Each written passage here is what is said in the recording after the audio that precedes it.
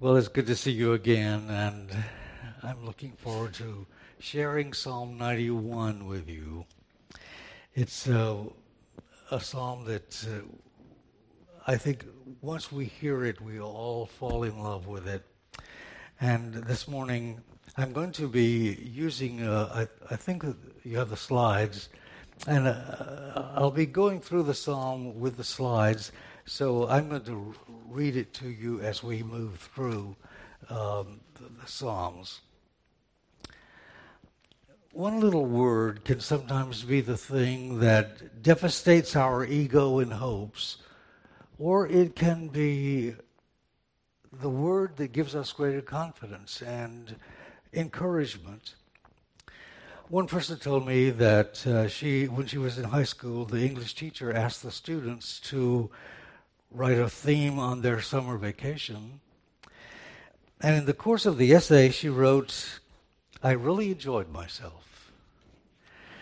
When the English teacher read the theme, she wrote in the margin, "illiterate," with an exclamation point. She said, "You enjoy something, not yourself." That one little word was devastating to this student, and for many years, virtually immobilized her writing ability. One little word. But there are other instances when one little word can build up a person's courage and send them on their way to greater personal confidence and achievement.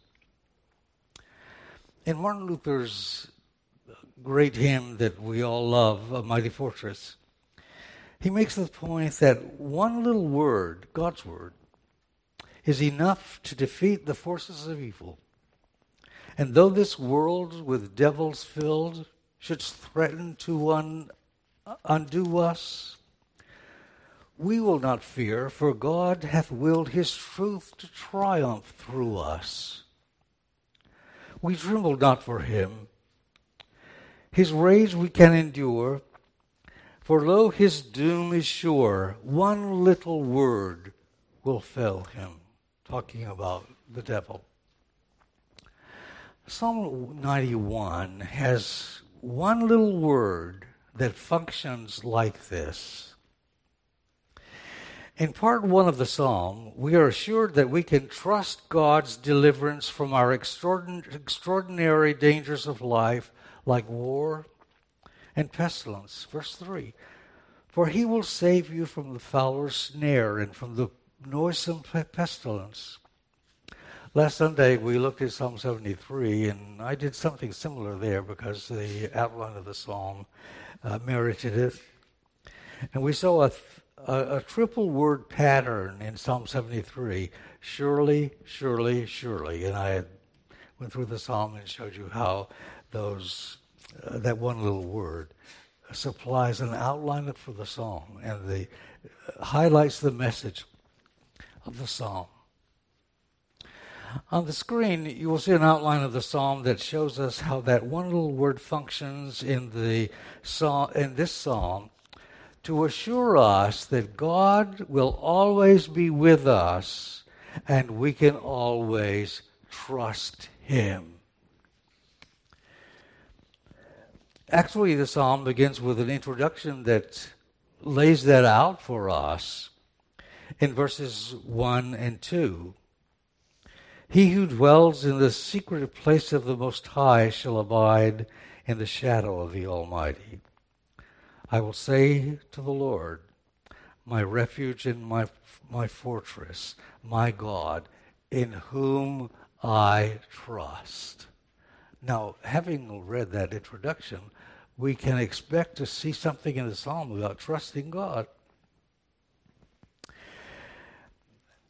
Now, this one little word in this psalm is translated in two ways.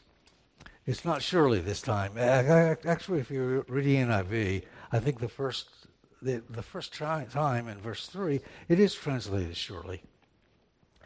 But in ESV, which we're going to use this morning, it's for. And then in Verse 3 is surely or for. In verse 9 it's because. At verse 11 it's for again. And at verse 14 it's translated because. You see I think those are highlighted in red. And you can see how it's the same word. It just occurs 4 times, and the translator has rendered it for, because, for, because. Now, this one little word is an assurance that God's saving grace is ours to have.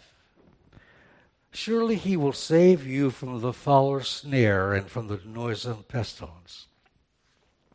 So part 1 of our psalm assures us that we can trust the Lord. He's trustworthy. And I want you to see something else about this psalm that helps us put it together. This one little word introduces an idea that carries through this entire stanza. So if you look at this first stanza, for he will deliver you from the snare of the fowler and from the deadly pestilence. Now, it doesn't occur in the other lines of the stanza, but it occurs in verse 3 and governs all of the lines of the stanza. That's the way the writer does it. That's the way the writer did it in Psalm 73 last Sunday when we were looking at that. So in verse 4, we can assume that we could prefix that first statement in verse 4. For he will cover you with his pinions, and under his wings you will find refuge. His faithfulness is a shield and buckler. And verses 5 and 6, you will not fear the terror of the night, nor the arrow that flies by day, nor the pestilence that stalks in darkness.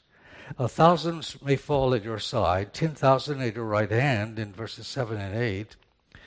And you notice that I've prefixed for before this, every line of this stanza, so that you will understand that once the writer has used this one little word, it's just the word ki in Hebrew. It can mean for, because, surely. Once he has introduced it, then he assumes that we understand that it's the prefix to all of the lines that follow in that stanza. For 1,000 may fall at your side, 10,000 at your right hand, but it will not come near you. You will only look with your eyes and see the recompense of the wicked. So the first part assures us that we can trust God for safety in the extraordinary dangers of the world. And maybe to our surprise, maybe to our shock, our world has become a dangerous world. You can get attacked on the streets of Naperville and Wheaton as well as Chicago. It's all around us. It's not just a local thing. It's a world thing. We know what's happening in Israel today. It is just atrocious. In fact, this one little word for, or surely, or because, ought to be prefixed, as I've said, to every clause of this part of the psalm. You see, the certainty this one little word offers us deliverance and safety from the dangers of life, dangers that are a mixture of war and pestilence, while in the midst of them 1,000 are falling at one side and 10,000 on the other side. That one little word is a signpost of God's wonderful love for us. For the word for is a powerful word of assurance because it represents the God of certainty. Now, we should note that our psalm begins by the assurance that we can trust God. I read verses 1 and 2 to you. It does so in a very interesting way, and here is one of those principles of interpretation of the Psalms that I would love for you to get a handle on. I'll explain it, and you may recognize that we do the same kind of thing in our conversation. This psalm uses the names that Abraham and Moses used for God. Most High, the Almighty, and the Lord. These names tell a story, in fact. They tell the story of Abraham and Moses and connect the psalmist to the faith of these ancient worthies. God was known to Abraham as the Most High, Genesis 14. And God was known to all three patriarchs as God Almighty. The name of Abraham could conjure up how God protected Abraham before Pharaoh and in Egypt and Abimelech in Gerar. And the name God Almighty could bring to mind how God protected Jacob before Esau and before Shechem. So when they heard this name for God, they would immediately think about the story behind that word. So when the psalmist says Lord, his listeners likely thought of Moses at the burning bush when God revealed his name to Moses as Lord, Yahweh. In essence, our psalmist is confessing his faith in terms of the patriarch's faith. The Most High was his shelter. The Almighty was his shade from the blazing sun. And the Lord was his refuge. We sometimes do the same thing. Dr. V. Raymond Edman was president of Wheaton College from 1940 to 1965. A great man of God. A legend, in fact. And he was well known for his memorable and pithy sayings that were an expression of his own faith and an inspiration to thousands of students throughout the years. Among those expressions were, not somehow, but triumphantly. Another was, it's always too soon to quit. Another, never doubt in the dark what God told you in the light. And another, chin up, knees down. These faith expressions give a sense of this man of God's persistent, trusting, and prayerful faith. And when Wheaton College students recalled them, they often became a confession of their own faith in the language of Dr. Edman, just as our psalmist confesses his faith in the language of Abraham and Moses just by mentioning the names that are connected to those patriarchs. In Dr. Edman's book, Not Somehow But Triumphantly, he includes a letter from a Wheaton College alumnus who was a resident in neurosurgery at a New York hospital. This resident was called upon to assist in emergency surgery on another Wheaton alumnus. And during the operation, the patient had a cardiac arrest. The surgical staff tried unsuccessfully for almost an hour to restart the patient's heart. And when this unnamed resident had to take his turn, and someone said, we might as well quit. And at that moment, this young resident remembered Dr. Edman saying, it's always too soon to quit. And he began to pray. And as he was working on the patient, suddenly the EKG spontaneously reverted to a normal rhythm, and pulse and blood pressure rebounded. The patient survived and recovered. Now, the second part of this song, this is stanza 2, is verses 9 through 10. And it's dominated by this one little word again occurring in verse 9.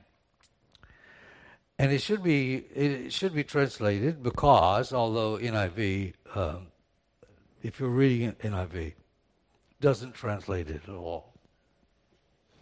But you don't know that as a non-Hebrew reader, but I'm telling you that, and you have to take my word for it.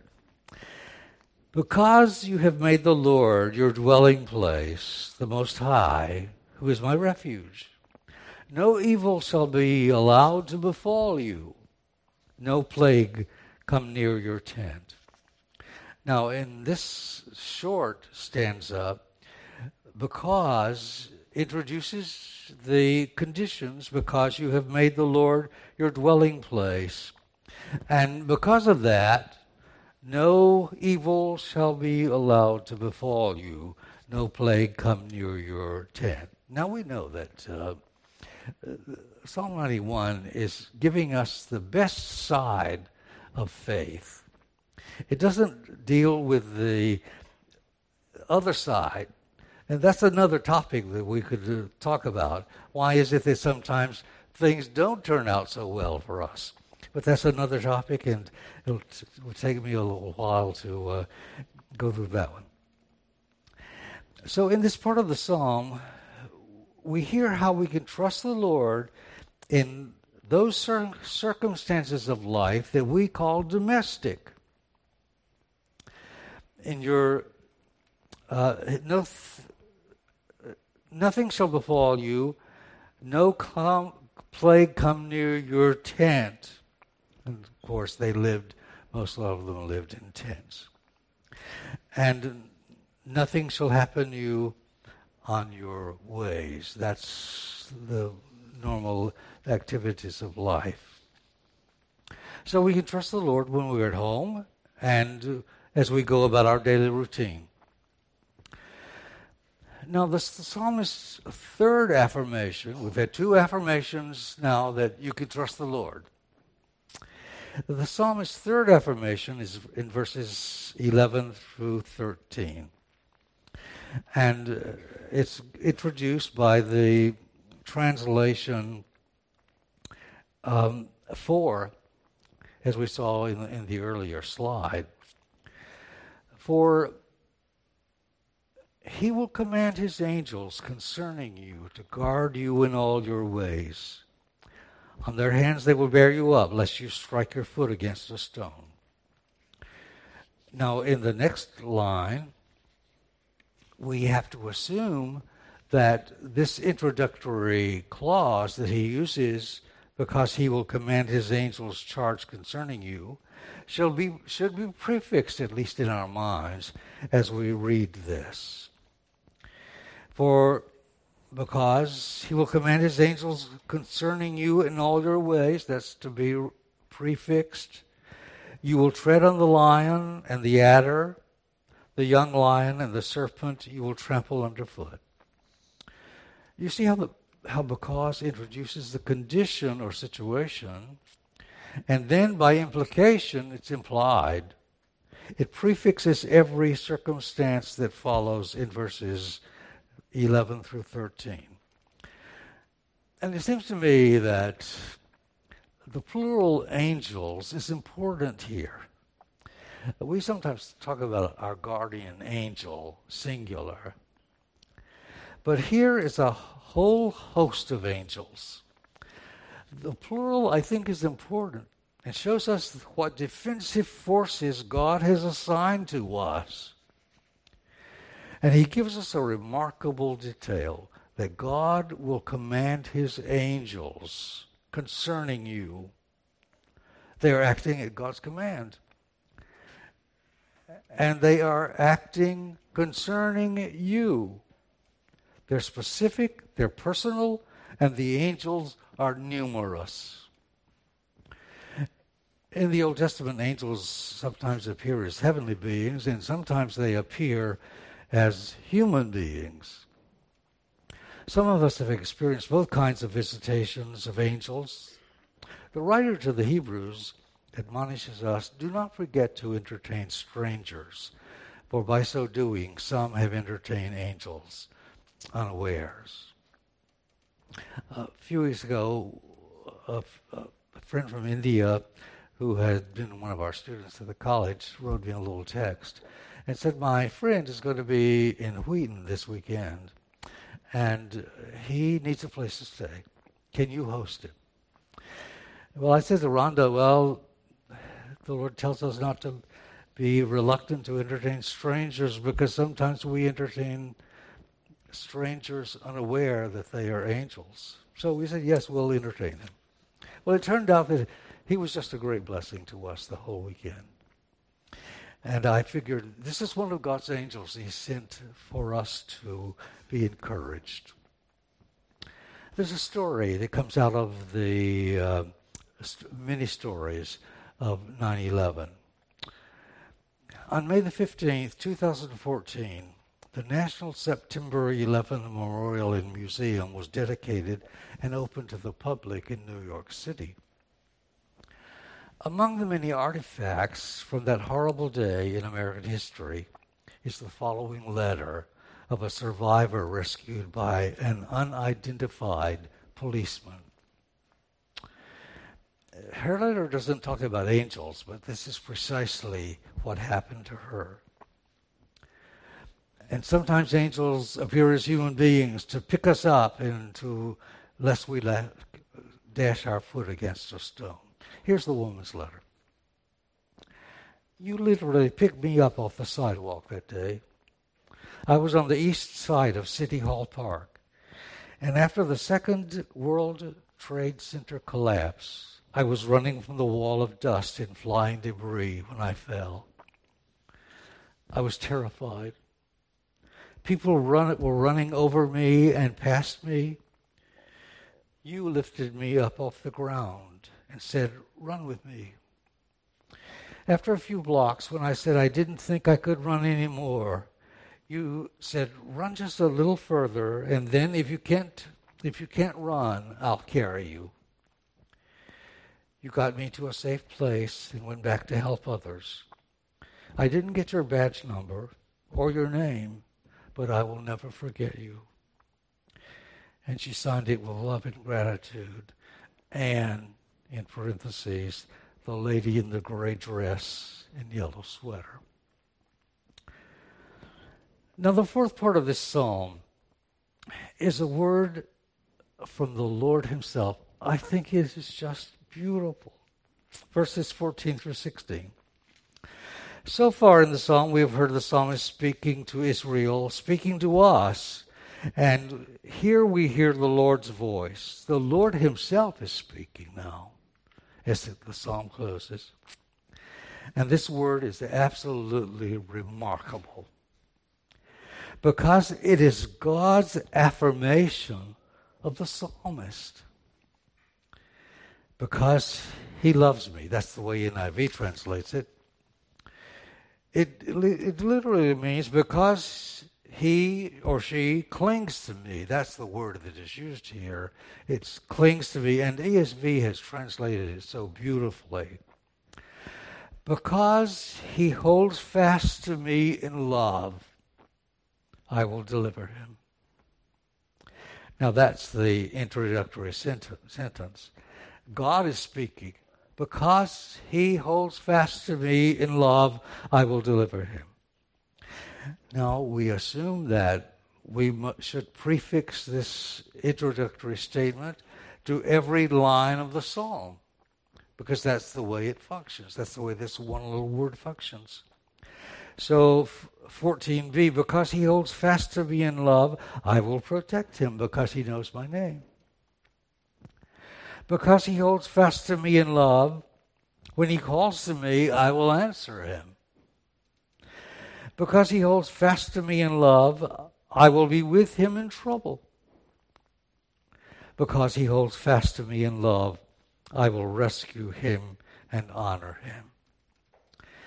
Because he holds fast to me in love, with long life I will satisfy him and show him my salvation.